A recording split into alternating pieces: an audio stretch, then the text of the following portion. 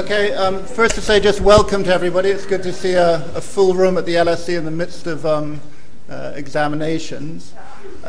This evening we have a presentation by two exceptional economists of a book they've written together. And on behalf of the LSE, and in particular on behalf of the International Growth Centre, which I'm an academic director for, and the Department of International Development, I'd like to welcome Esther Duflo and Abhijit Banerjee to the LSE. The idea of the evening is very simple. What we're going to do is we're going to have a presentation, a kind of joint presentation by Esther and Abhijit for, I think, approximately 50 minutes. And that will then be followed by questions and discussion, which I'll moderate. The sort of history of this book is one, I guess, has taken about a decade to develop. Esther and Abhijit have been involved in field research in all over the world for the last decade. And they founded an organization called JPAL in, I believe, 2003. And the idea of JPAL was to use randomized evaluation to basically build up an evidence base on how to confront global poverty. And in many ways, the book we're going to hear about this evening, called Poor Economics, A Radical Rethinking of the Way to Fight Global Poverty, is sort of the coming together, the sort of latest report on that work that they've done jointly, but also that has been done by JPAL and many others all over the world. Abhijit Banerjee is the Ford Foundation Professor of Economics at MIT. He's a fellow of the National Academy of Sciences and Arts in the US, as well as being the winner of the inaugural 2009 Infosys Prize, which was a prize given to an outstanding researcher who could sort of improve the future of India. Esther Duflo is the Abdul, Jameel, Latif Professor of Poverty Alleviation and Development Economics at MIT. And she was last year the winner of the John Bates Clark Medal, which is given to the best economists working in the US under the age of 40. And the year prior to that, 2009, she was also awarded a MacArthur Genius Fellowship. So this evening, what we're going to hear about is, in some ways, the coming together of a huge amount of research that started basically using randomized evaluation in the social sectors and now spread to a whole range of areas, all the way out to political economy, even to matters to do with firms, to do with entrepreneurship, to do with finance, to do with insurance. And I think what we can say from this work is that the work that Esther and Abhijit have done over the past decade has really revolutionized development economics. So that what we have is now a methodology for really building up a solid evidence base for what works, and no less importantly, what doesn't work in terms of confronting poverty in the developing world. So without further ado, I'm going to introduce Esther to the stage, and then they will take over for the next 15 minutes, and then we'll come back to you guys at the end of that. Thank you.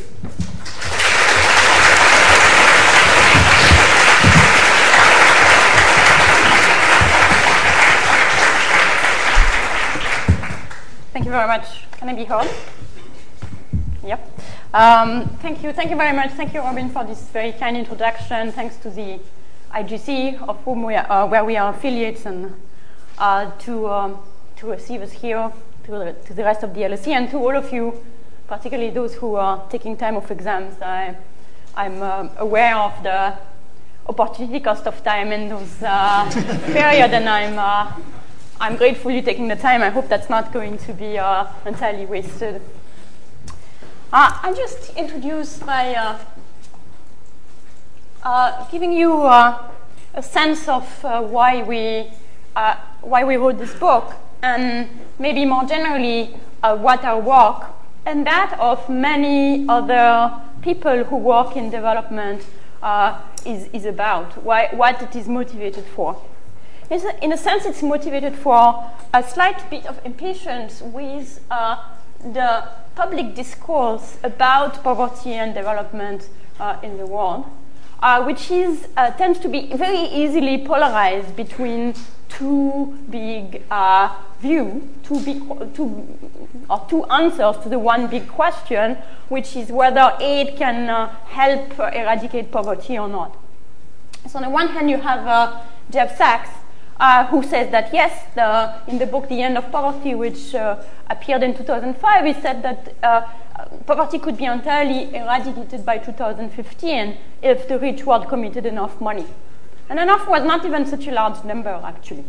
And then on the other hand, we have Bill Easterly and Dambisa Moyo more recently, who said, no, aid is not the solution. In fact, aid might be part of the problem. It creates rents over which people can fight.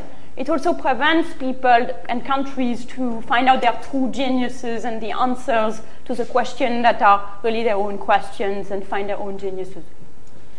And at some level, there is some element of truth in both of these positions, but neither of them seem to be really addressing the entire problem. Plus, it's almost impossible on the basis of the data and the evidence there is in the world to really answer it. How would you know? You know, there is only one Africa to which some amount of aid is given. How would you know what would have happened to Africa in the absence of aid? Another reason why we are somewhat irritated by the question is that it's cloud thinking. You start with a big question, can aid eradicate poverty? And it's like, this is too large because aid is made of a multitude of programs and policies, and some of them undoubtedly are good and others are bad. And so when you define it in this big way, what can you say? The third reason why that's a somewhat problematic question in our mind is that it is somewhat, it leads to some stifling of energy. When you ask a big question, which is, even forget about aid, but saying, can we eradicate poverty? You ask about this like big, imposing question, and if you're claiming, if your target is 2015, then you're really setting a very big, fast pace for that. And it turns out that people are a little bit discouraged when questions are presented in such a big way. One very clear example of that is in an experiment that was conducted by psychologists, including Paul Slovic, who is a psychologist at the University of Oregon. And they went to the cafeteria of Wharton, the business school, and found out some students who were having lunch. And they approached students randomly selected with either a picture of a girl, a little bit like that, saying, this is Rokia. She's 7-year-old, she's from Mali, she's at risk of starvation and dropping out of school, and your donation can help her. And then they found another group of students, other people, same cafeteria, same time, and they approached them with a leaflet saying there are millions of people starving in Angola and Zambia, and your donation can really help them. And then they asked them to fill a little survey, gave them $5 for the survey, and said, will you give some of it to save the children? And their first question was, who is the better fundraiser? So who do you think the best fundraiser is? Is Rokia or the starving millions? Let's take a vote for Rokia first. Right, very good. If your exams were with me, you would already be 1 point. Rokia is a much better fundraiser. She raised, not a huge amount, but $2.83, and the starving millions raised $1.60. So then the researchers start thinking, well, suppose we made people aware of this bias that we have to only be generous towards an identifiable victim, would that erase the bias? So they conduct similar experiment, exact same experiment, where people either see a picture of Rokia or the starving millions, but before that, they are given a little speech, which is, by the way, we've heard that in our research, we found that people tend to be biased towards giving money to an identifiable victim. So the question is, does that erase the bias? Let's take a vote for whether that erases the bias. Yes? No? So sadly, you don't get the second point.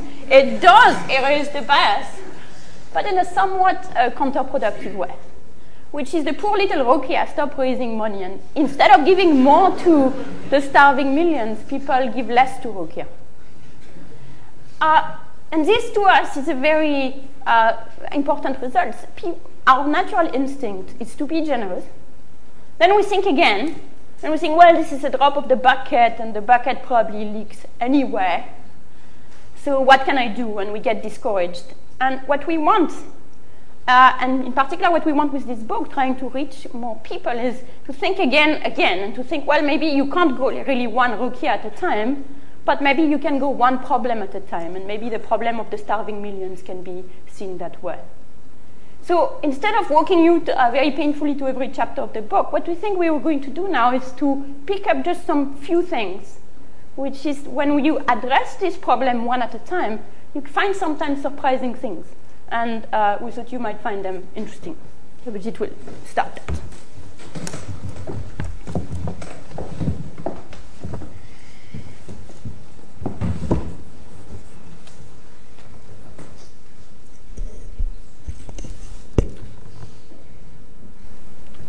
Thank you. I'm given the responsibility of now making the book interesting. Let's see if it works. So here's something that you know, obviously it's being, you know, in many ways it's the way, this way of putting it is meant to make it maybe more striking than it would be. But the story actually that goes behind this is interesting in itself. So we were no, it's the wrong way. Left. We were many years ago. We worked with an NGO in Rajasthan, India, on immunization, and this was an area in India where I think people knew that immunization rates were relatively low. But when we did a survey, the number that we found was actually kind of sort of traumatic for everybody who encountered it. We found that 1% of the children were fully immunized. So this 1% is a very low number, even by developing country standards, especially given that immunization is probably one of the more obvious wins that are available to everyone. So the question was, what's going on? And there were really two views when we basically were brought in to sort of help design a better program to deal with this. And when we sort of canvassed opinions, there were really two views that we heard. One view was, this is everything to do with the failure of the bureaucracy. The bureaucracy doesn't work, nobody shows up to work, so how do you get your child immunized? That was one view. The other view was equally, stated equally compellingly, which was that, no, that's not right. This reflects the fact that these people have traditional beliefs, deep-seated traditional beliefs, which make them reluctant to get their children immunized. So this is you're not going to be able to solve this problem because it's a problem of they have their own belief system, and that belief system just tells them that immunization is the wrong thing to do. What do you do about it? So these were these two views, and our reaction was we don't know, and that's our usual reaction actually to most things. And then, but also to say that, well, why don't we try something? So we did. We worked with an NGO in the area to carry out two experiments. One was simply, let's see what happens if we make sure that children get immunized. So this woman is as you can see, she's about to give this young child a shot. The child may not know it, but he seems to already have sensed that something's coming. But mostly that it is true that if you actually went to a government health center and you look for whether the nurse was there, more than 50% of the time you won't find her. So it's quite possible. This argument did seem to be plausible. Maybe you just try many times, but she's never there and you never manage to get immunized. So what we had done was we had organized a camp in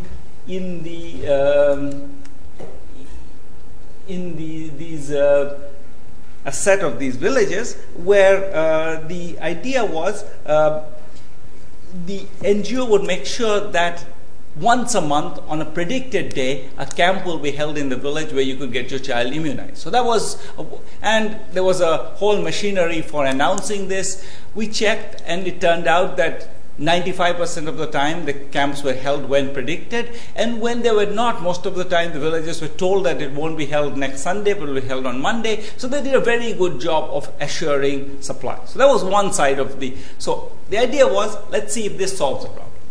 So that was one. But the other side was also there. I mean, people were asking that. In a sense, that particular idea is not just, as you know, it's not just a matter of what people say in India. Even in the U.S., you have people who, people who seem to believe that immunization is going to do one bad thing or the other, and as a result, you get these kinds of stories. 300 people have been diagnosed with mumps in suburban New York. This is a result of the fact that suburban New York apparently has a lot of people who have believed that getting immunized against mumps is too dangerous. So you have this other point of view, and what do you do about that? Well, we canvassed the opinions of this NGO, and they were kind of I think they were willing to engage, but a bit worried about our radical tendencies. So in the end, we came to a compromise. The compromise was that in half of the camps where the camp was sort of going to be conducted, in half of the villages where you will get a camp conducted, you will get, in addition, 1 kilo of, so this is a closed subcenter, by the way. This is where you're supposed to go immunized, not the camp. This is where you're supposed to go immunized, and that door is really closed a lot of the time.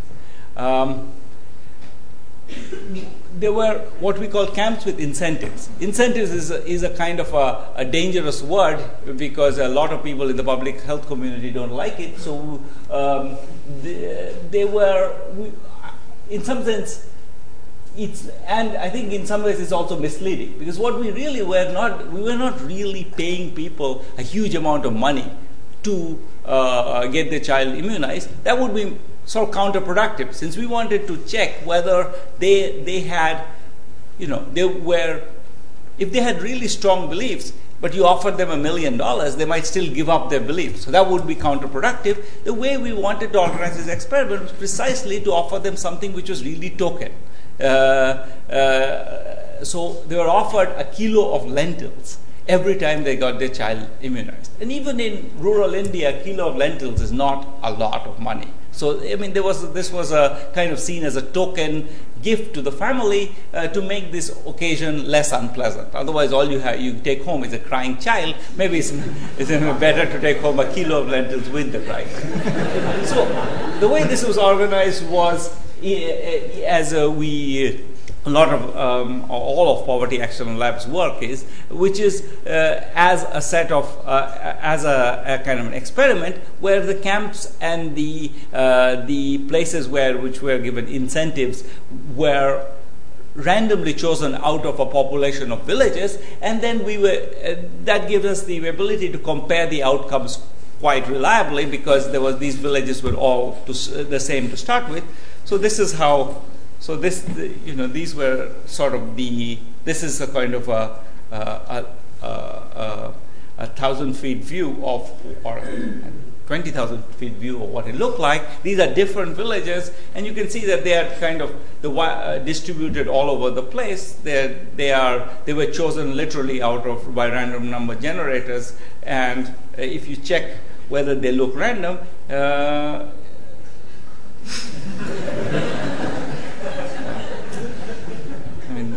This one doesn't look random because the same woman is sitting in both. But But if you look at this one, it does say it's random, in the sense that if you look at the fraction of people with fully immunized children, it was literally basically between 0 and 2%. So there was no real variation between these things, and we could be relatively convinced that these places started by being identical. And then, so the question is what happened? And that was sort of so after when we went back, this is about a year and a half later, when the immunization had been carried out. If you look at the camps had been carried out, you look at the control villages, they actually had improved. And this is something that's very actually striking, that there was already something going on even in these places, which, so if you just look before and after, you might think, oh, well, things are really going apace in these places. I mean, things were already changing. But then if you went to the camp villages, you see that actually, even though the control was going up, the camps went up a lot more. So immunizations in the camp villages went up to 17%. So that means that if you assure supply, people do respond. It is true that when the nurse doesn't show up, people can't get their children immunized. So you see some evidence of that.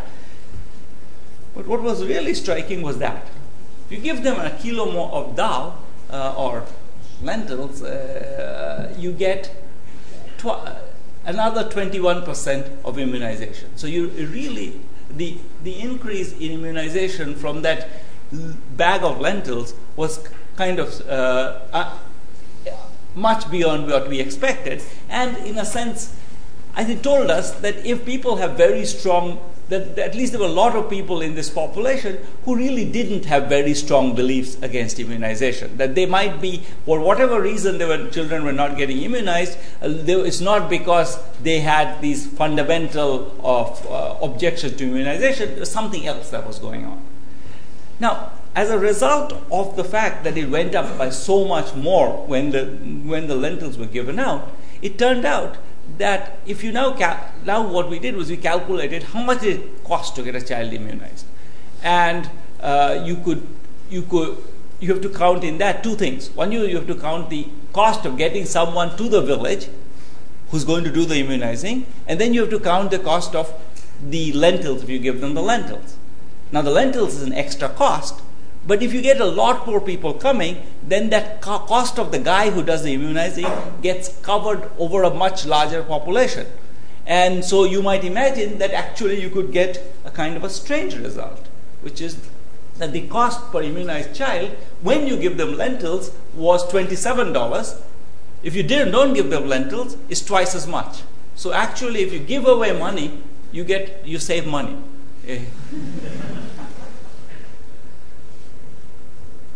So that was here's another story in the book. So this is actually a quote in the book. It comes from a man in Morocco. We met in Morocco. He was someone who had we were chatting with him. We asked him, if we gave you a little bit more money, what would you do with it? He said, oh, I'll buy more food. You asked him, and a little bit more money. I said, oh, buy more food. And I mean, this kept going for a while. He kept insisting he would buy food. We felt very sympathetic. This man was really hungry. Then we go into his house. Okay, and the first thing you notice in the house is that there is a large television with a parabolic antenna next to it and a DVD player on the other side. So we asked him, what's going on? I mean, why is it that you spend all this money on the television and somehow there's, what happened to all this food you needed? And he said exactly that. Television is more important than food. Now, when he said that, I think we took a step back. This picture, in a sense, is we used here for a reason. Partly, one of the reasons is that this is in the streets of Calcutta. This is the food I grew up eating, and the other reason is that I think there is a certain sense in which this picture, I think, captures very nicely sort of the pleasure of food. And I think that one idea that I think as economists we often tend to miss is the idea that even if you're poor, you might actually have thoughts beyond nutrition. That you may, I think it's a very natural, I think, urge that comes out of our abstraction of poor people, that the poor are I think it's very natural for us to think that the poor are, don't have enough food, and that's maybe what's keeping them poor. Now, that's a fact that I think many economists have studied, and it's sort of consistent with the man who bought the television. You find this consistent pattern of, if you look at what happens to when somebody is very poor gets another extra dollar, that a very small part of that extra dollar typically goes into extra nutrition, and then the rest of it goes into, I think most importantly, a lot of better tasting nutrition. So what happens when somebody who's poor gets an extra dollar is not that the person just runs out and gets more nutrition, which is sort of how we often envisage poor people. I mean, very poor people are starving, so if they get any chance, they should stop starving. But in fact, you find this very systematic pattern that there is actually that they take a lot of the extra money goes into the pleasure of eating. Now, in a sense, once you think about that, I think that seems less surprising than it might appear, because I think we start from this premise that sort of we look at this question all too often from the perspective of someone like me, who likes to eat, and has been hungry for several days, and if you suddenly, let me out of the room where you were kept keeping me imprisoned, starving, I'm going to run out and buy myself, a sandwich or something, or I'm going to go and binge and eat. Now, I think that comes out. That's, I think, a correct prediction about what I would do. The reason why it's different for the poor is precisely that they know that that this particular state of semi-starvation or whatever, not eating enough, is going to last for them for a very long time. That, in other words, I think what makes a difference is precisely the fact that you need to contemplate that it's for someone who's poor, not being able to eat enough, get enough calories is something that's going to happen to them for a very long time. So if you tell them that, look, you can definitely get more calories, just sell your TV, their reaction is, look, this is my life, I have to live it now, and if I don't live, it's not somebody else's life, and it's not that I'm going to suddenly exit poverty tomorrow. So I have to live it now. If you don't give me the calories now, the television now, what other pleasures do I have? And I think this idea that the pleasure of food is a very important part of the lives of the poor is very nicely captured by a nice experiment that was carried out in China.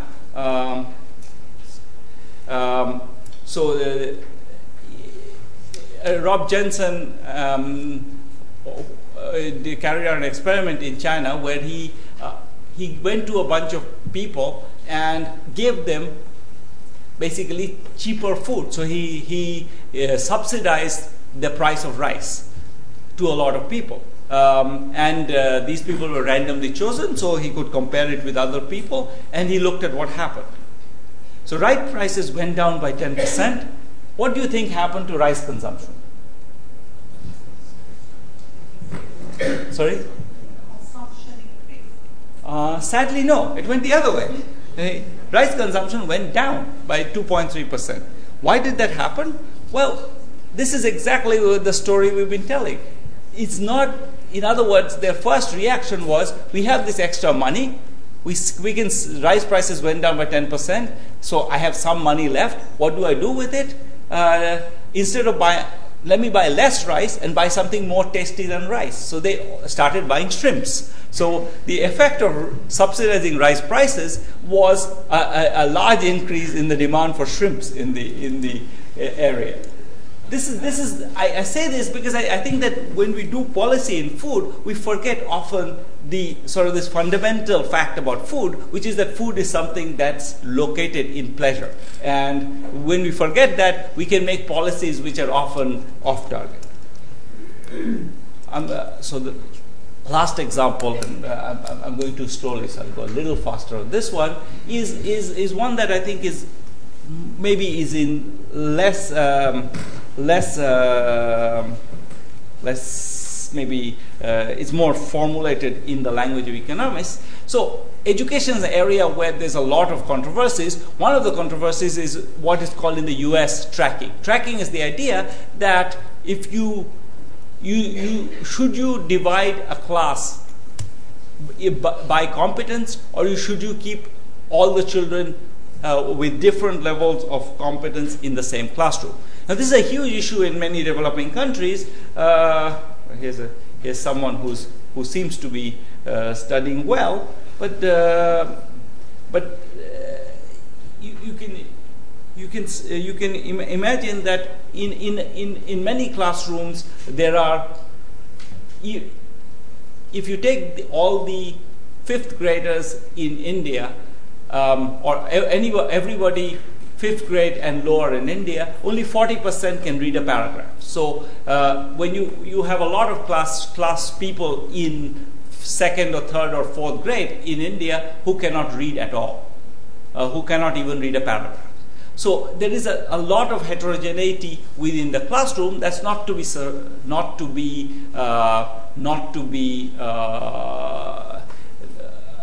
that's not surprising, given that a lot of people have very different backgrounds. That's a more depressing number in a sense. These are, and there's a lot of people talking about different strategies. One of this is a laundry list of strategies. One of the strategies that people talk about in this context is tracking. Should we actually separate children into different categories, or should we actually try to teach everyone together? And the debate is usually formulated in terms of, well, if you separate them, then the kids who get put into the bottom half of this group in terms of competence, their peer group gets worse. They don't get to be in class with other people who are more advanced, and as a result, they do worse. And this is a debate that goes on in the education realm quite often, and it's something that, as I was saying, in the developing country context, is a huge issue. If you look at this picture carefully, you can see that there is at least one child here who looks like he's about 3, and another one who looks like she's about 12. So there is lots of heterogeneity within the classroom, not only based on people's age, but also based on background. So the question of separating the classroom into more homogeneous groups is a very big issue. Now, here's something that, so this was very controversial. Esther and a set of our colleagues did an experiment in Kenya looking at whether if you divide a class sort of horizontally into 2 groups of randomly chosen, do those 2 classes do better or worse than the people if you divide the class sort of vertically into a better performing group and a less well performing group? They compared them, and here's what they found. What was striking about it, these were the results. So if you put them in tracking means they were separated, you actually, not only do the better performing children do better, that's not so surprising because you might think the better performing children are being isolated with other better performing children, they are getting all the gains. Even the low achieving children do better. Now the reason why that this is a clue to a big puzzle on why school performance is so poor in developing countries. The reason why this happened is our guess, based on a number of studies, and we discuss this in the book, is that in developing countries, the entire focus of the classroom is to teach towards the top of the class. So there is this general bias in the education system, which is that the goal of the education system is to create people who can take some difficult exam and get a government job. That's the entire bias of the system. The teachers focus on that, the children focus on that, the parents focus on that. So everybody is sort of focusing on the top of the class, the ones who are going to take this difficult exam. As a result, typically everyone who's not at the top of the class is completely ignored. So that you have tons of people in class who are in 5th grade but who can't read. I mean, just think of the horror of being, sitting through 5 years of class where you didn't actually understand anything that was going on for 5 years. So that particular phenomenon seems to be very much a predictor of what happens next, which is that the kids all drop out. As soon as they get a chance, they drop out. If you look at why we find this particular result, it's because as long as the best children are in the class, the teachers always focus on the best children, so the weaker children never get any education. You divide it up and put the weaker children into a single classroom. The teacher is now forced to pay attention to the weaker children, and therefore they get some learning gains. And this is a symptom, as I said, of a very general problem, which we argue in the book is fundamental to understanding why education systems are failing, which is that education systems in developing countries are extraordinarily elitist. I'm going to stop and let Esther.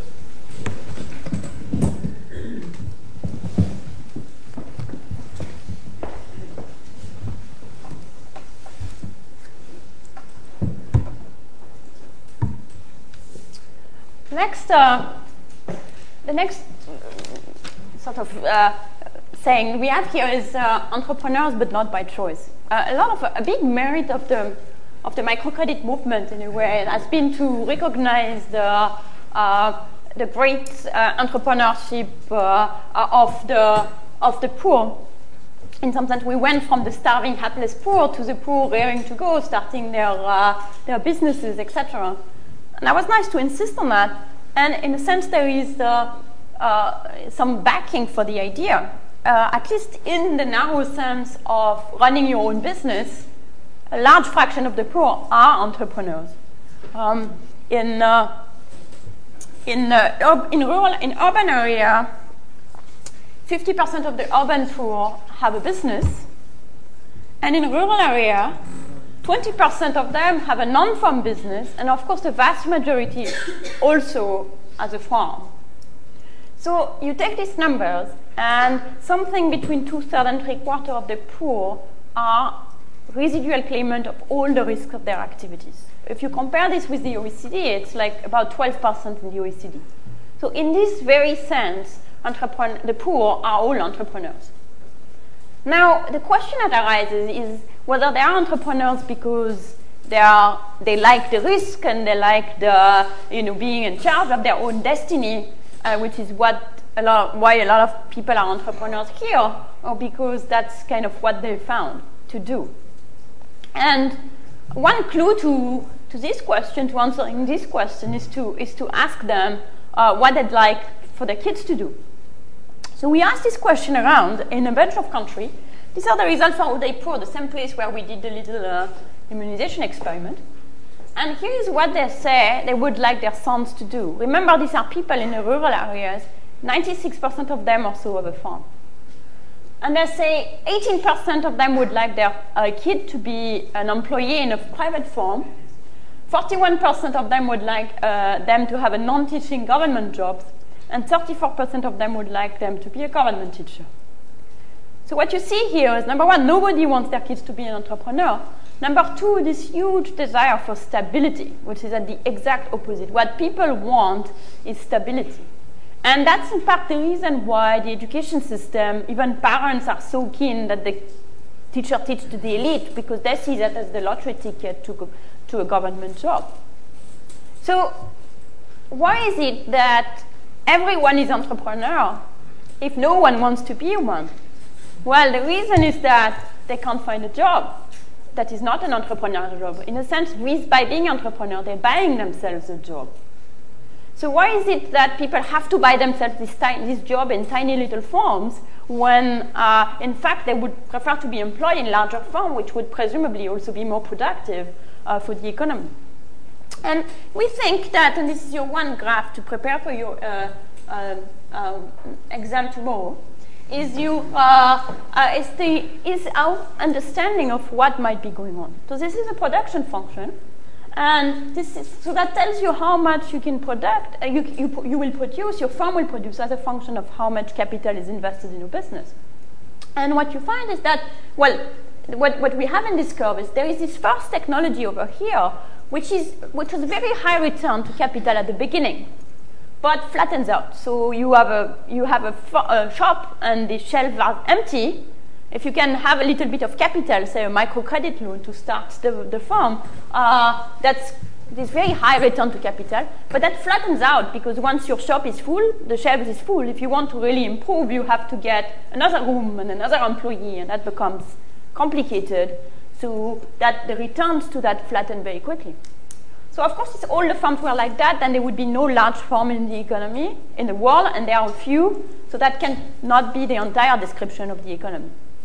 So what is happening is that over that there is this other production technology, but it requires you to start with a higher level of investment. So for example, continuing with the shop, you could say, well, I'm not going to start a small, tiny shop, I'm going to start a supermarket. But for that, someone would need to lend you some larger amount of money so that you can at least invest OQ, and then when you start that, then you get a return starting from that. So you'll see there is no reason trying to invest less than Q in this, or even less than the place where the second curve crosses the 45-degree line from below in these other businesses, because you're not going to make any money out of it. And so the problem is that the microcredit guys will give you this very small loan, but nobody will give you enough money to start a larger business, which is why you have this phenomenon of the missing middle in a lot of developing countries, which is that loads and loads and loads of very small firms and no very large firms, which also explain why, even though the return to capital here are very high at the very beginning, people might not be all that excited into investing a large amount of money, because even if they're doing it in the best possible way, they'll never be much bigger than M. So they'll never get out of poverty out of this. And these curves also can explain this sort of distinction between the fact that microcredit loan can really help people who have a small business run it better, but it can't really help most people getting out of poverty. So this helps, this tension that these two things are being said, and in some sense they are both true. So because people have their own business, they suffer from enormous amount of risk. And yet, and that's the surprising part, they don't buy insurance.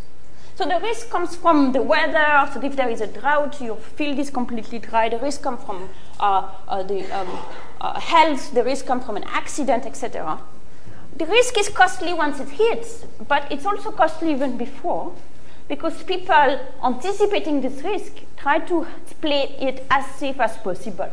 So these guys, for example, are growing maize in Busia, a place where I spend a lot of time, and they're growing traditional maize. And one reason why they're growing traditional maize is because hybrid maize, although it has higher rates of return, it's also much more risky. And they don't feel that they can really afford the risk, because what would happen if it didn't rain? They have no insurance. So given that, you'd think, well, the insurance company should jump. And in fact, there was this article in Forbes a few years ago saying this is the next billion-dollar market. So where are the insurance companies for the poor? Why isn't there one happy guy like that sitting in the field trying to sell insurance to the poor? Well, one reason is the people who try are not super successful at it. So here's a nice experiment. It was conducted by Chris Udry and Dean Carolan. They tried to sell a very simple weather insurance product. So basically, this is something that pays you some amount of money if the rainfall at the nearby weather station falls below some level. So this is a very nice product because it doesn't require to verify anything in your own field. So it's very simple to administer. So if you give it to people for free, they are very happy to have it. 100% of them take it. But as soon as you start charging, the demand goes down. The actually fair price is 9.5 Ghana cedi per acre. And at that level, no one wants it. Or not no one, 40% of people want it. The weather insurance company, if they were going to make money, would want to charge about 14 Ghana cedi per acre with the administrative cost and some profit. And at this price, less than 10% of people want it. So the reason why the insurance company have not invested in this field in a large number is the product they want right now no one wants. The product they can offer. So why is that so? Well, it is so because in a sense the product that they offer is full of holes. So consider, for example, a parametric weather insurance product like this one. And suppose this gas field is very, very dry, but suppose it has rained just above the threshold in a nearby weather station, which might not be that nearby. So he is anyways good, but he's not getting paid because of the parametric nature. So from his point of view, what the insurance company is trying to sell him is the lottery ticket.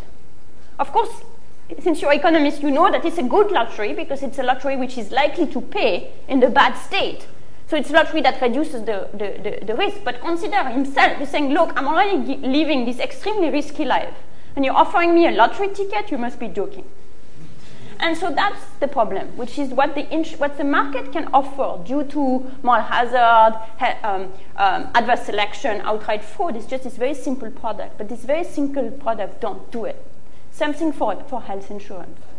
So what does it mean? Does it mean that, well, we have to give up? We don't think so, but we think that you have to realize that and probably therefore subsidize insurance.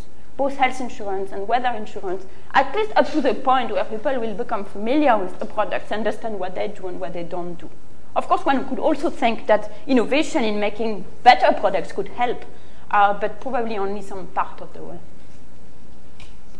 Here's the last thing we want to do because it's an important way to sum up. In a lot of cases, when we present the type of things we just presented today, where we have very simple, very specific problems, like an insurance problem or how to immunize kids or how to improve education, the answer is that's all very nice, but you guys are really engineers, and engineers with very limited ambition. Because what really is going to matter for the poor is not this one by one problem. What's really going to matter for the poor is to fix the political process. Without good politics, no good policies. And conversely, if the policies are good, the politics is good, the policies will follow. Pretty obviously, since we are here and we just presented 3/4 of things, that's not what we believe.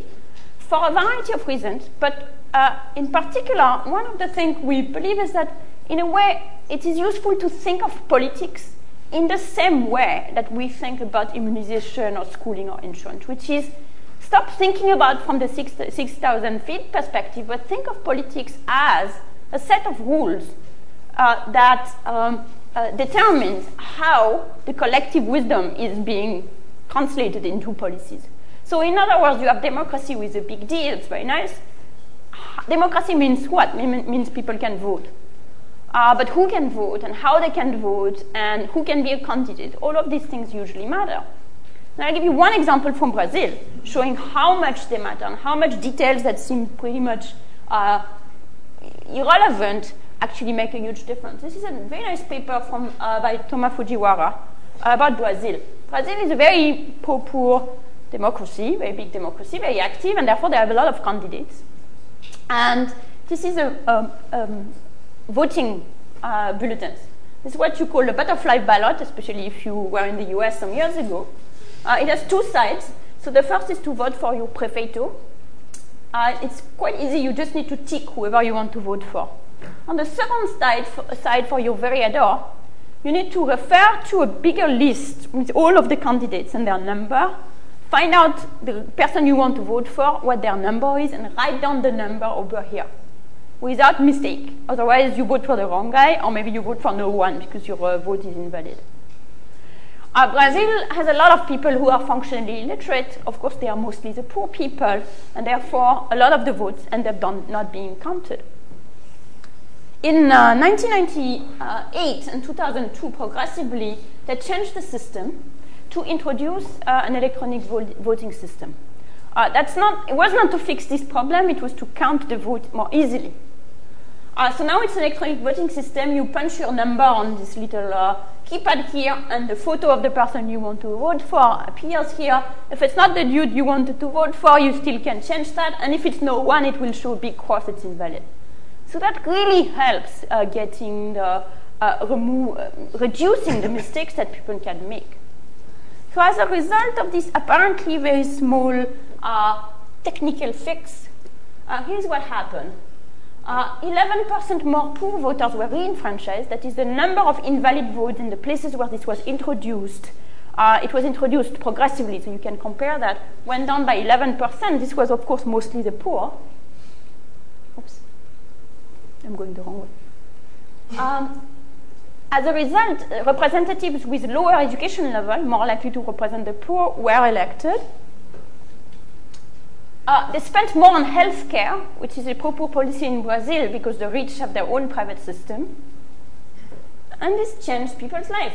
The birth rate improves among the children of the poor. So the point is that it is very nice and it's very important to have, to think about big institutions, democracy, decentralization, etc. But once you've said that, you have to think about the details of how these things are organized, and it makes a big difference. So even politics can be thought of in this very detailed, oriented manner. I'll let Abhijit finish.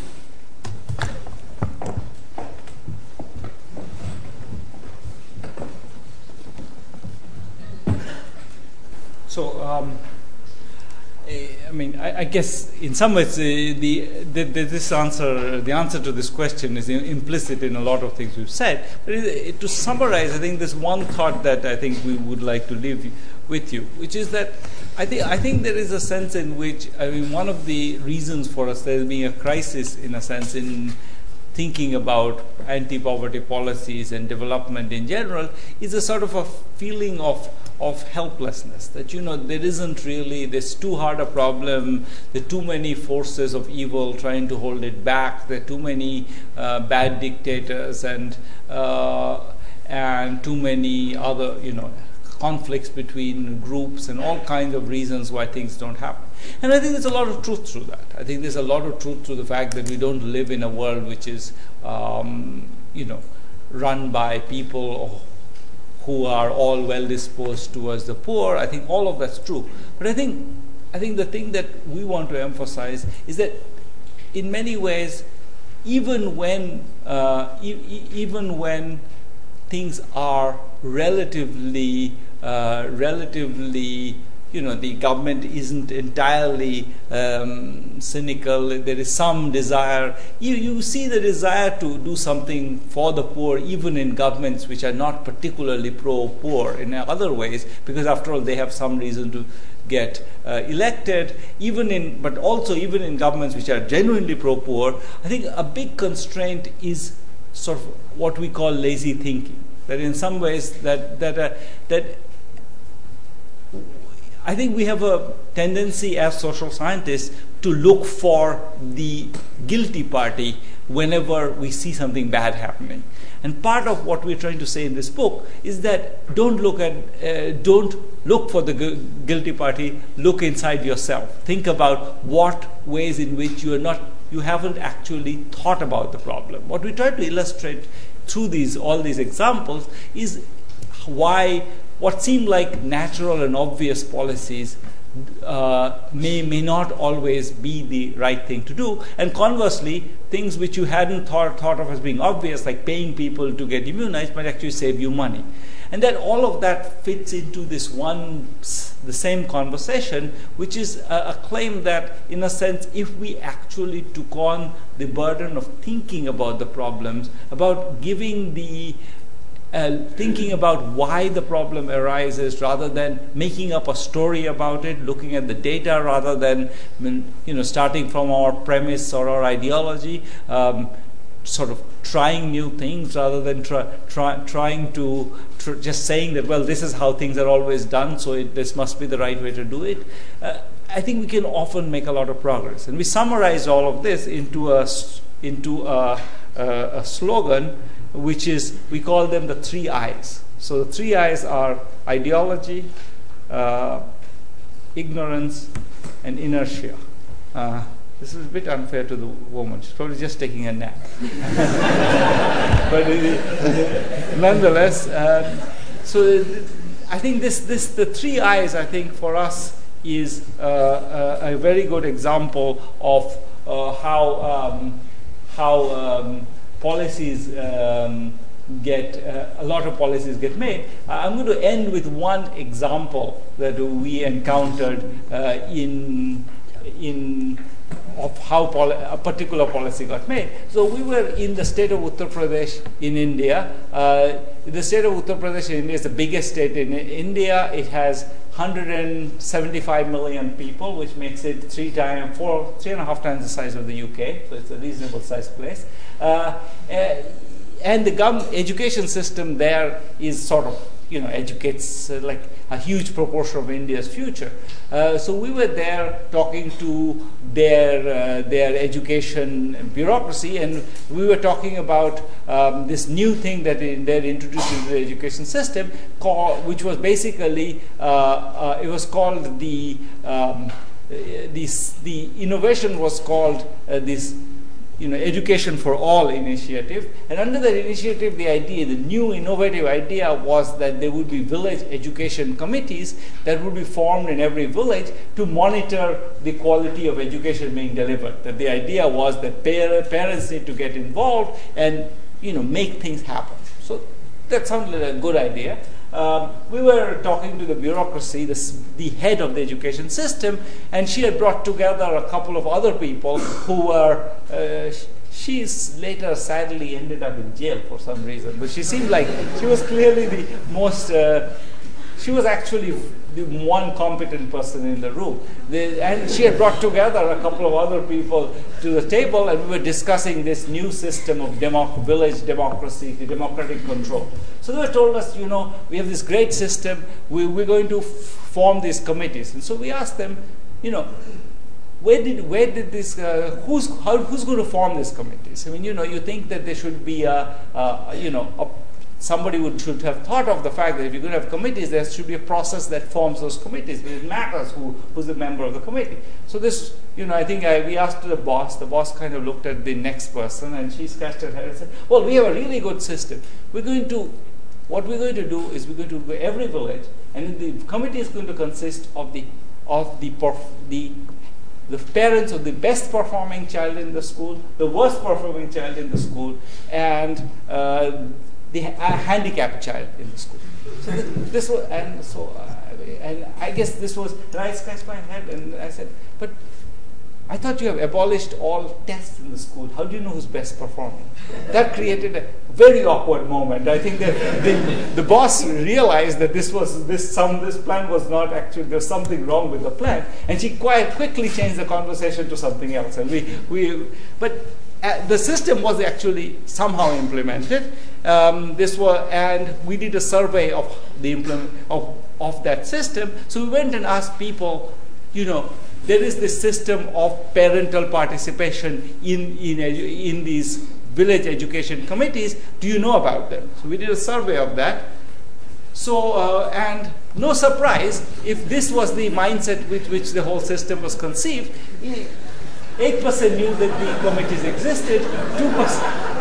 And finally, a quarter of the people who were in the list as committee members didn't know that the committees they were committee members. And this is not a surprise. It was a system that was entirely conceived in a bureaucratic office somewhere, and nobody put any thought into why the people on the ground would embrace this system and make it work. And what you get is therefore the unsurprising outcome of what we call the triple I. So with that, I guess thank you very much. I hope.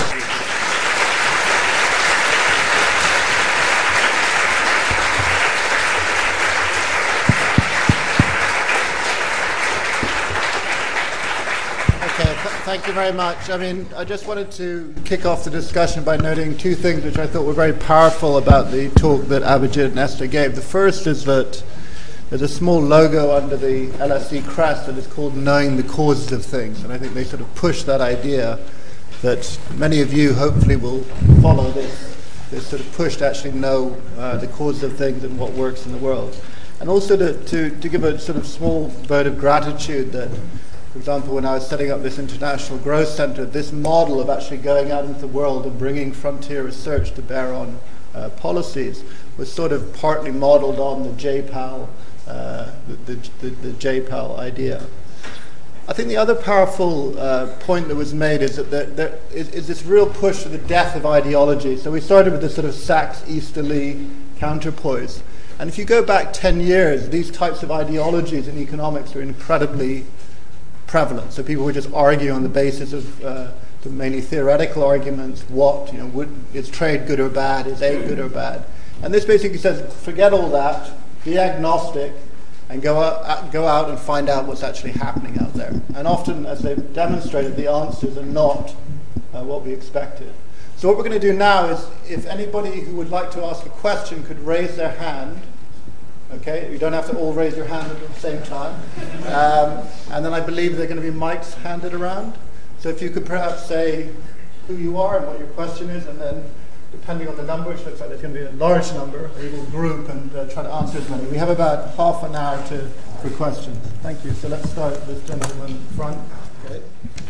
My name is Mr. Stefano Bonfa from Oxford Sustainable Development Enterprise. This is an European interest economic group between the Israeli White Center and the, let's say, non-profit organization Research in Oxford. My question is, I fully appreciate your approach of new way of thinking. Our approach is more or less similar in a way that the idea of new way of thinking in developing countries is starting with the problems. Now, the problems should come with the data. I mean, if you don't have data, if you don't have information, you cannot solve the problem. And then we fully agree. What we are a little bit different is on the way that we are more targeting, more an integrated approach. This means it's not just looking one problem, but you look at all the problem, the comprehensive approach where the economic is growing, and then you link all the data into the economy and develop this building a strategy. So it is the strategy that should lead the development on developing countries. Now, all this is based through an information technology. Now we go with the latest technology developed that very few organizations they consider, like the Microsoft, IBM, like the cloud computing, that let you get all the information and data, even in developing country, organize the data, develop your strategy, and come with, let's say, optimization and results. Okay. Now, my question is the approach between what we are thinking about is micro and macro. How do you link the both type of approach? Okay, thank you. Thank you very much. So there was a sea of hands, so let's move this direction to this gentleman. Okay, I'm Utz, and I'm a student here, and I've got one question for the one of the last examples for the introduction of the electronic voting machines. How do you know that the effects you actually mentioned on the slides are caused by the introduction of the electronic machine? Like, what are co-founders and control group? Okay, one more question, then I'm going to move back. So. My name is Emma. I'm also a master student here, and thank you for the very nice presentation. I must say that I'm a very big fan of evidence-based policy making. I'm just slightly worried that with all these small-scale experiments, you might be missing some general equilibrium effects that could occur if these interventions would actually be implemented. Okay, somebody in the middle of the room. Further back. Somebody further back. The gentleman on the right there. Thanks. David Lewis from the Department of Social Policy here at the LSE. I enjoyed your presentation, but I'm troubled by a couple of things, and I wanted to really ask you if you could expand on this. I mean, it seems to me that one of the things that your presentation speaks to is that it, in a sense, it tells us more about the way in which economists view the world and the ways in which economic ideas dominate the worlds of policy, and also the sort of recognition of the limitations of looking at the world only through mainstream economics, because if one looks at other disciplines in the social sciences, most of the stories that you've told, I think, are stories that people know, and that they're stories that people have known for a long time. So the difficult issue for me is, why are these things not more widely recognized, and why do they only take on meaning if they're presented in a form that is backed up by the kinds of data and the kinds of research that you're specializing in? Okay, that's a big chunk. So I think let's let Abhijit and Esther respond, and then we'll move elsewhere in the room. I'll answer the voting machine one. So the reform was implemented in 2 stages. So first, it was implemented in only the cities that had more than 40,000 voters. So you can look at, so in 1998 and 2002. So in 1998, look at cities that were just below 40,000 voters and cities that are just above. And you see this big jump in the number of valid votes. And then in 2002, they extended the policy to all the cities. And now, in principle, that jump should disappear and everybody should be at a high level. And that's exactly what you find, which makes it very unlikely that it's something else that's happening. And then you can follow kind of the same approach to look at the characteristic of the voters, which will bring me to, in a sense, the perhaps non-politically very correct answer to your question, to the last question. Then I'll leave the other two to Abhijit. Which is that there are a lot of things that everybody knows. So many things that everybody knows that at the end of the day, it's not entirely clear whether they are all that known or not. Because so there are 2 issues. One is that I don't think a lot of what we're saying when we're picking our examples are things that are not economists who say that, they are policymakers, and that's why they are important. So for example, the idea that the poor are starving and the one thing that they need is cheap food grain, that's a fundamental tenet of the policy to help the poor, both aid, which not everywhere, but it's an important part of the idea that we need to get food aid around within countries. A country like India spending a lot of money and wasting a lot of money lugging food around because food is so essential, and if you give people cheap grain, they'll eat more. Both of them are not true. So I think it's maybe because we do relatively obvious stuff. Every time we say something, it's obvious to someone at the end. But usually it wasn't obvious to us at the beginning. And it's not usually obvious to everyone. The immunization, the idea that the cost effectiveness analysis, the way we traditionally is done, is wrong. These type of things, you can't have an intuition about it unless you've looked at the data. And that comes to the second answer to the question. The reason why you need this kind of data to back up this thing is that a lot of things anything could be true. You can rationalize things. You can think of models that would explain one thing or the other. And therefore, our intuitions are usually not very helpful unless data comes in to fix them.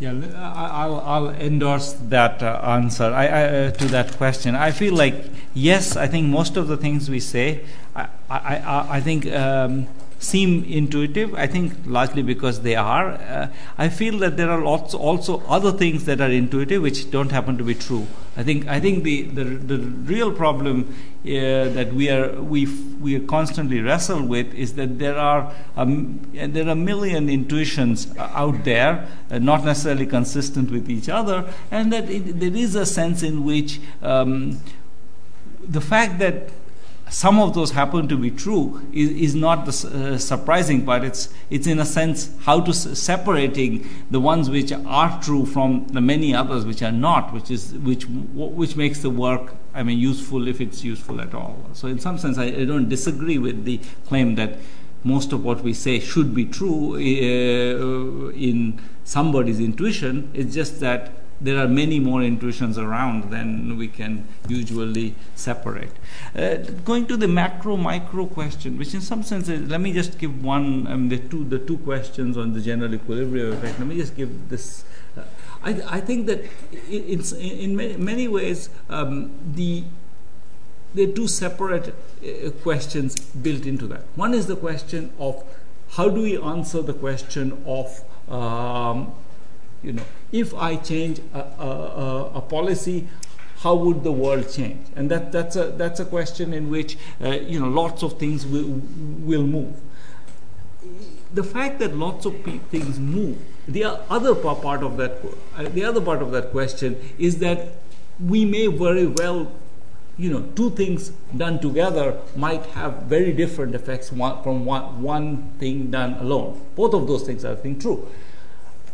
The question that we wrestle with all the time is, on the other hand, if you start from just, I'm going to put everything together and kind of shove it into the system, then you don't learn which of those pieces of that are completely unnecessary. So in some ways, this is not that you are ever free of this, in the sense that what you're trying to figure out is you create some bundle of things and you look at the effect of that and you try to see if that works better than pieces of that. So it's not that we are sort of insensitive to the idea that you want to combine things in intelligent ways, and maybe if I do one little thing, it looks like working, but when I combine it with three things, they'll counteract each other. All of these things are very real. And in that sense, I think that all the issues you're raising are very important. I don't think that there's an alternative to, nevertheless, doing experiments to learn about these things. What we need to do, so the answer isn't, therefore there is something else we could do which would give you a reliable answer to this question. Indeed, you could do many bad things and learn non-reliable answers to these questions. I think what I think is completely right in that question is that we can't just stop with experiments. That in some sense there is always this process by which we go from experiments to making up stories or adding them up or building models, and all that process of integrating the learning from the experiments into a broader picture, a broader understanding, that you can never avoid. It's just whether you want to start with sort of what we call parameters, which are sort of well-founded in that process, is where all the conversation is going on. It's not that anybody ever is claiming that, I'm going to figure out how to do macroeconomic policy based on an experiment. It's just the question is, if you wanted to do macroeconomic policy and you wanted to look at what's the effect of inflation on wages, should you go back to the question of, should you sort of look at, well, when inflation went up there's one episode in Brazil and then wages didn't go up so much, or do you want to actually try to found that in some micro process of wage adjustment, and you want to actually understand that process? So I think that I don't think that there is a real trade-off. I think there's implicitly in that conversation, there is the idea that we could learn about things without doing an experiment. Most of these things, all we can do is we can just either pretend to know, or we can do some kind of experiment or quasi-experiment where we can sort of really try to figure out what's going on. And then it's true that we need to be aware of the fact that this is not the answer to the full question, and that we need to think of other ways to aggregate that into the answer to the question. But that's not to say that there is really I could do something else and that would be easier and better in certain contexts. Okay, hands up. Let's start with the gentleman right at the back, in the middle.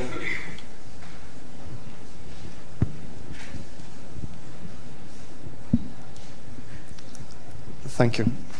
I work for the agricultural risk management team of the World Bank and do research between Imperial College and the Normal School of Paris. My question focuses on the example that Professor Duflo gave on weather index in Kenya.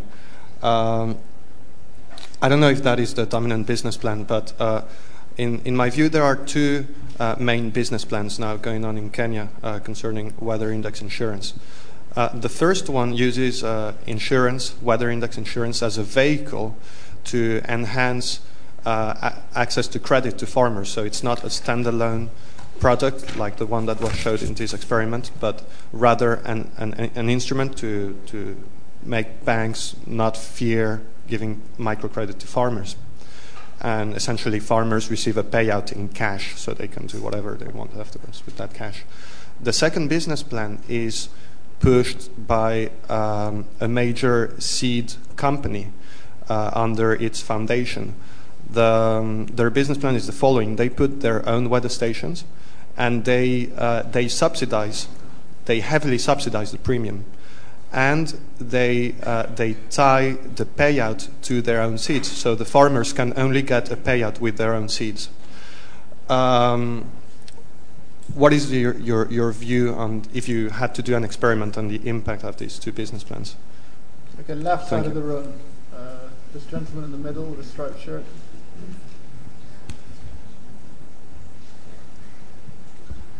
Hi, my name is Patrick Rowley and I'm a student of development. Thank you both for the presentation. My question relates to this micro-macro distinction, but I just want, in concrete terms, I'd like to know what you think policymakers should do in the light of the results from the Rajasthan experiment. It seems to me that you've demonstrated, beyond doubt, that lentils in a particular small area of Rajasthan were a very effective incentive for getting people to immunise their kids. But as you say, there's a lot of factors at play here. There's people's deep-seated beliefs about immunization. There's cultural preference for lentils or not. So, how far can you roll these things out? Would you say that we can now assume that lentils are a good incentive for the whole of Rajasthan, the whole of India, or other countries? It seems clearly not, but it also seems it's a bit of a leap of faith to assume that there's any rollout ability beyond the actual experimentation area. And then right at the back, the left, up there.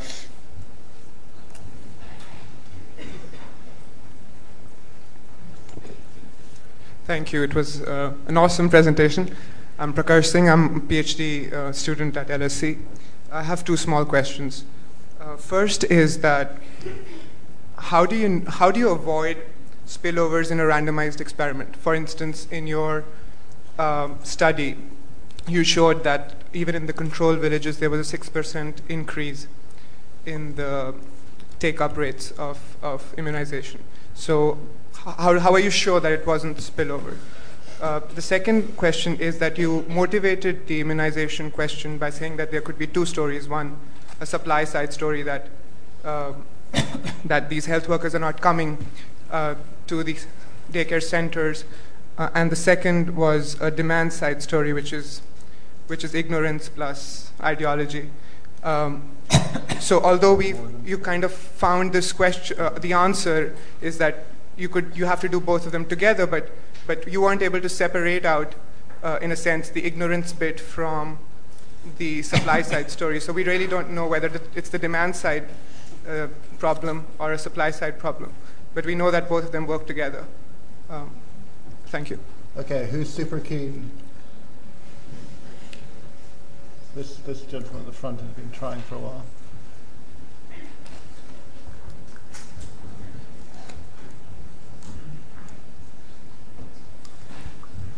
Hi, my name is Miroslav Omikalan. I'm not sort of involved in this. I'm a painter, but it was it's a very interesting discussion. And sort of in a way, you go in and you have a look at all these sort of particular problems and see how you could solve them. But it seems that what in a way you're advocating is that people become wise, people become enlightened beings somehow, and people start. What you're doing is you're saying that people need to start thinking about things. So, all these ideas about lentils, it's not really relevant to say will it work in another country, because it's about particular problems.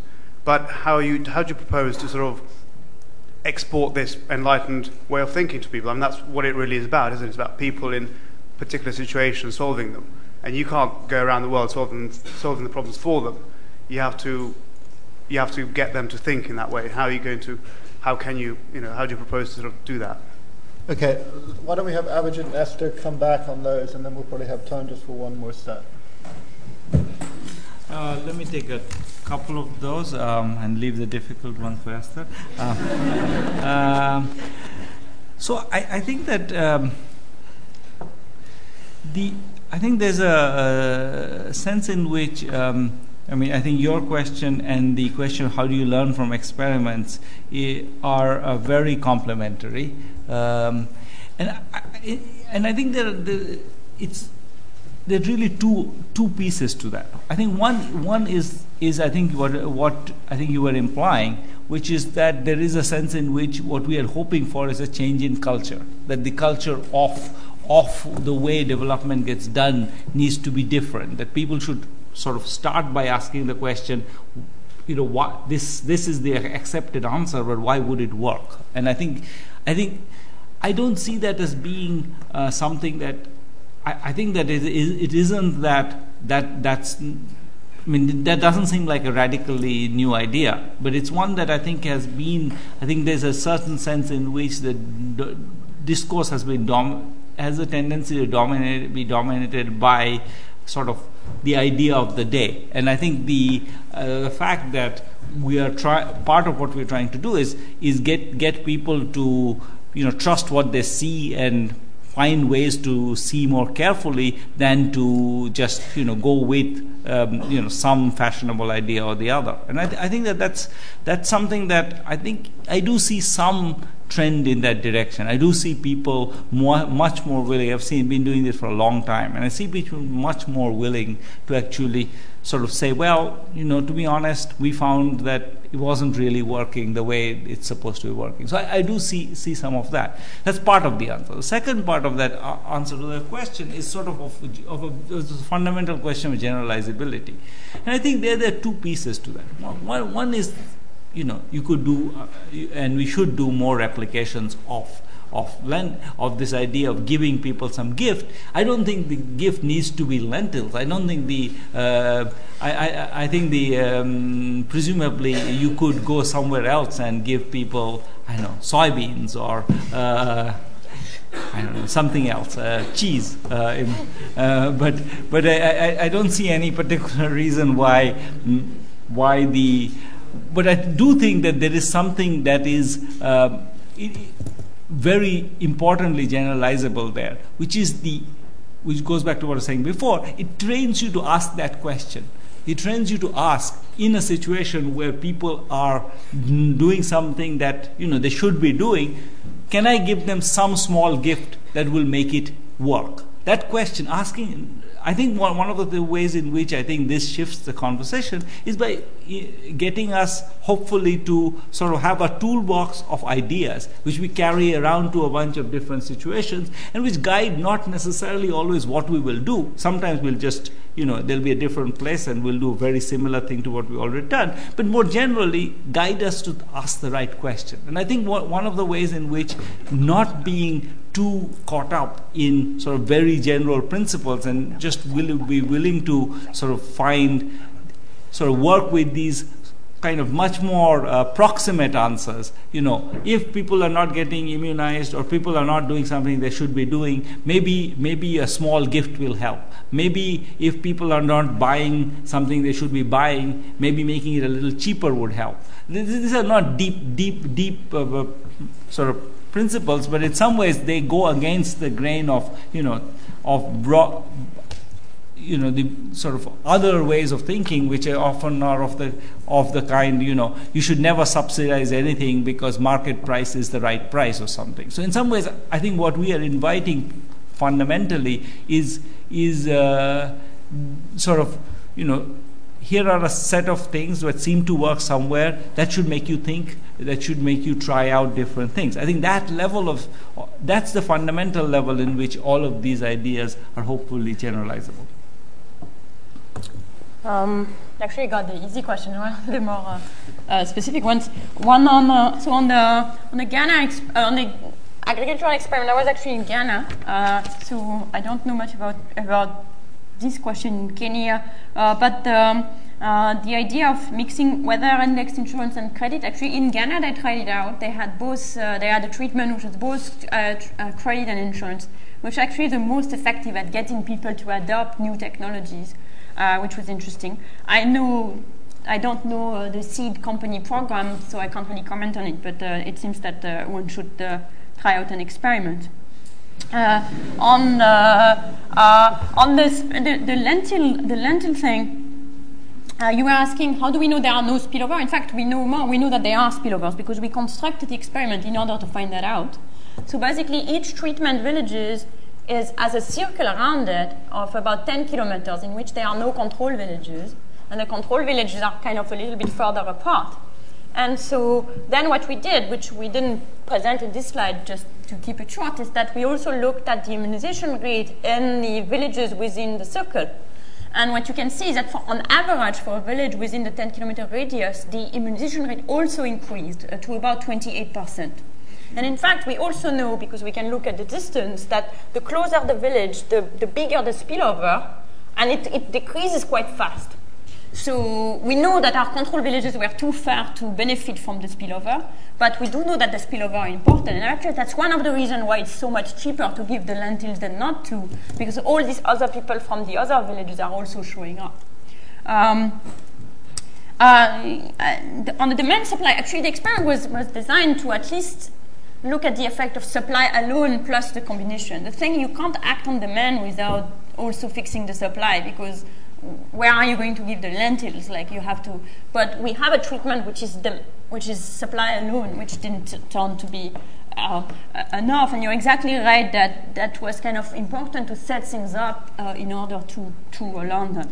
Which brings me to two things I wanted to add to the other questions. One is, how does it generalize beyond Udaipur district? Well, I think one can go a little too far with the things don't generalize. If things never generalize beyond your own backyard, no policy would be possible. And the truth is we do policy. So we do policy admitting for some amount of heterogeneity in the world. I guess he doesn't.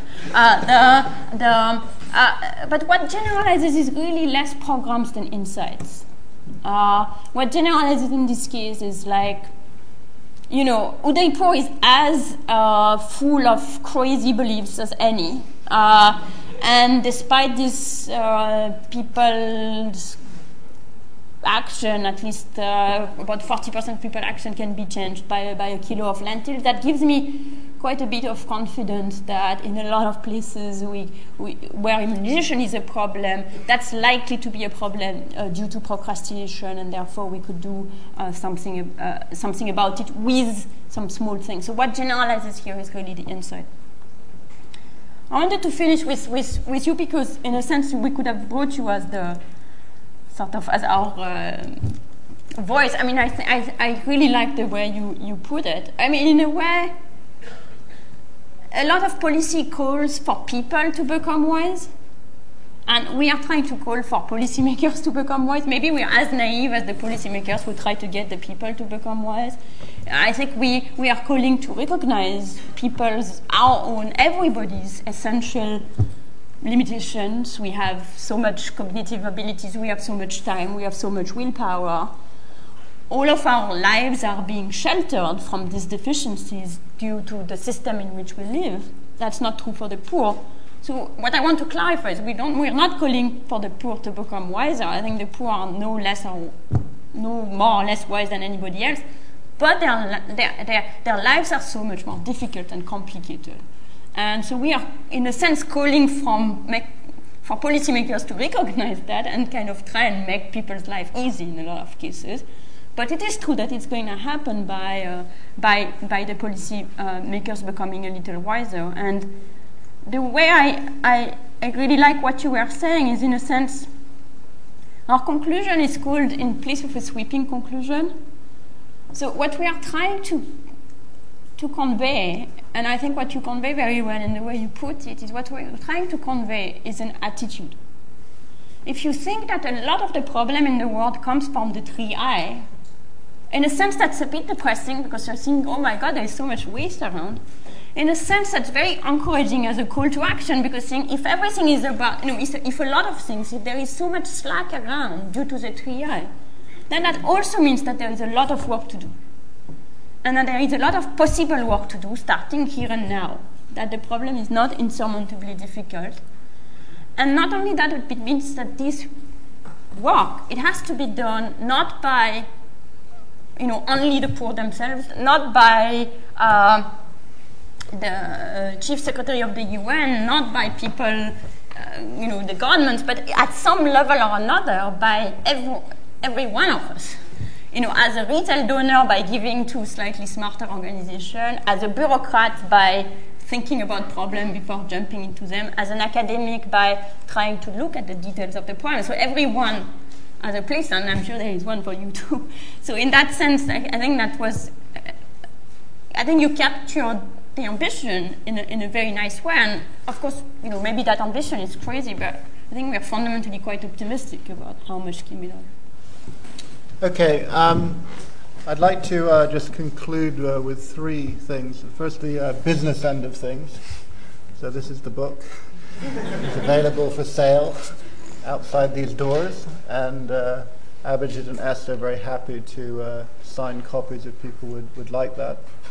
And then finally, just on behalf of Abhijit, Esther, myself, the two LSE institutions which were involved in setting this up, the International Growth Center and the Department of International Development, particularly Adam Green from the International Growth Center.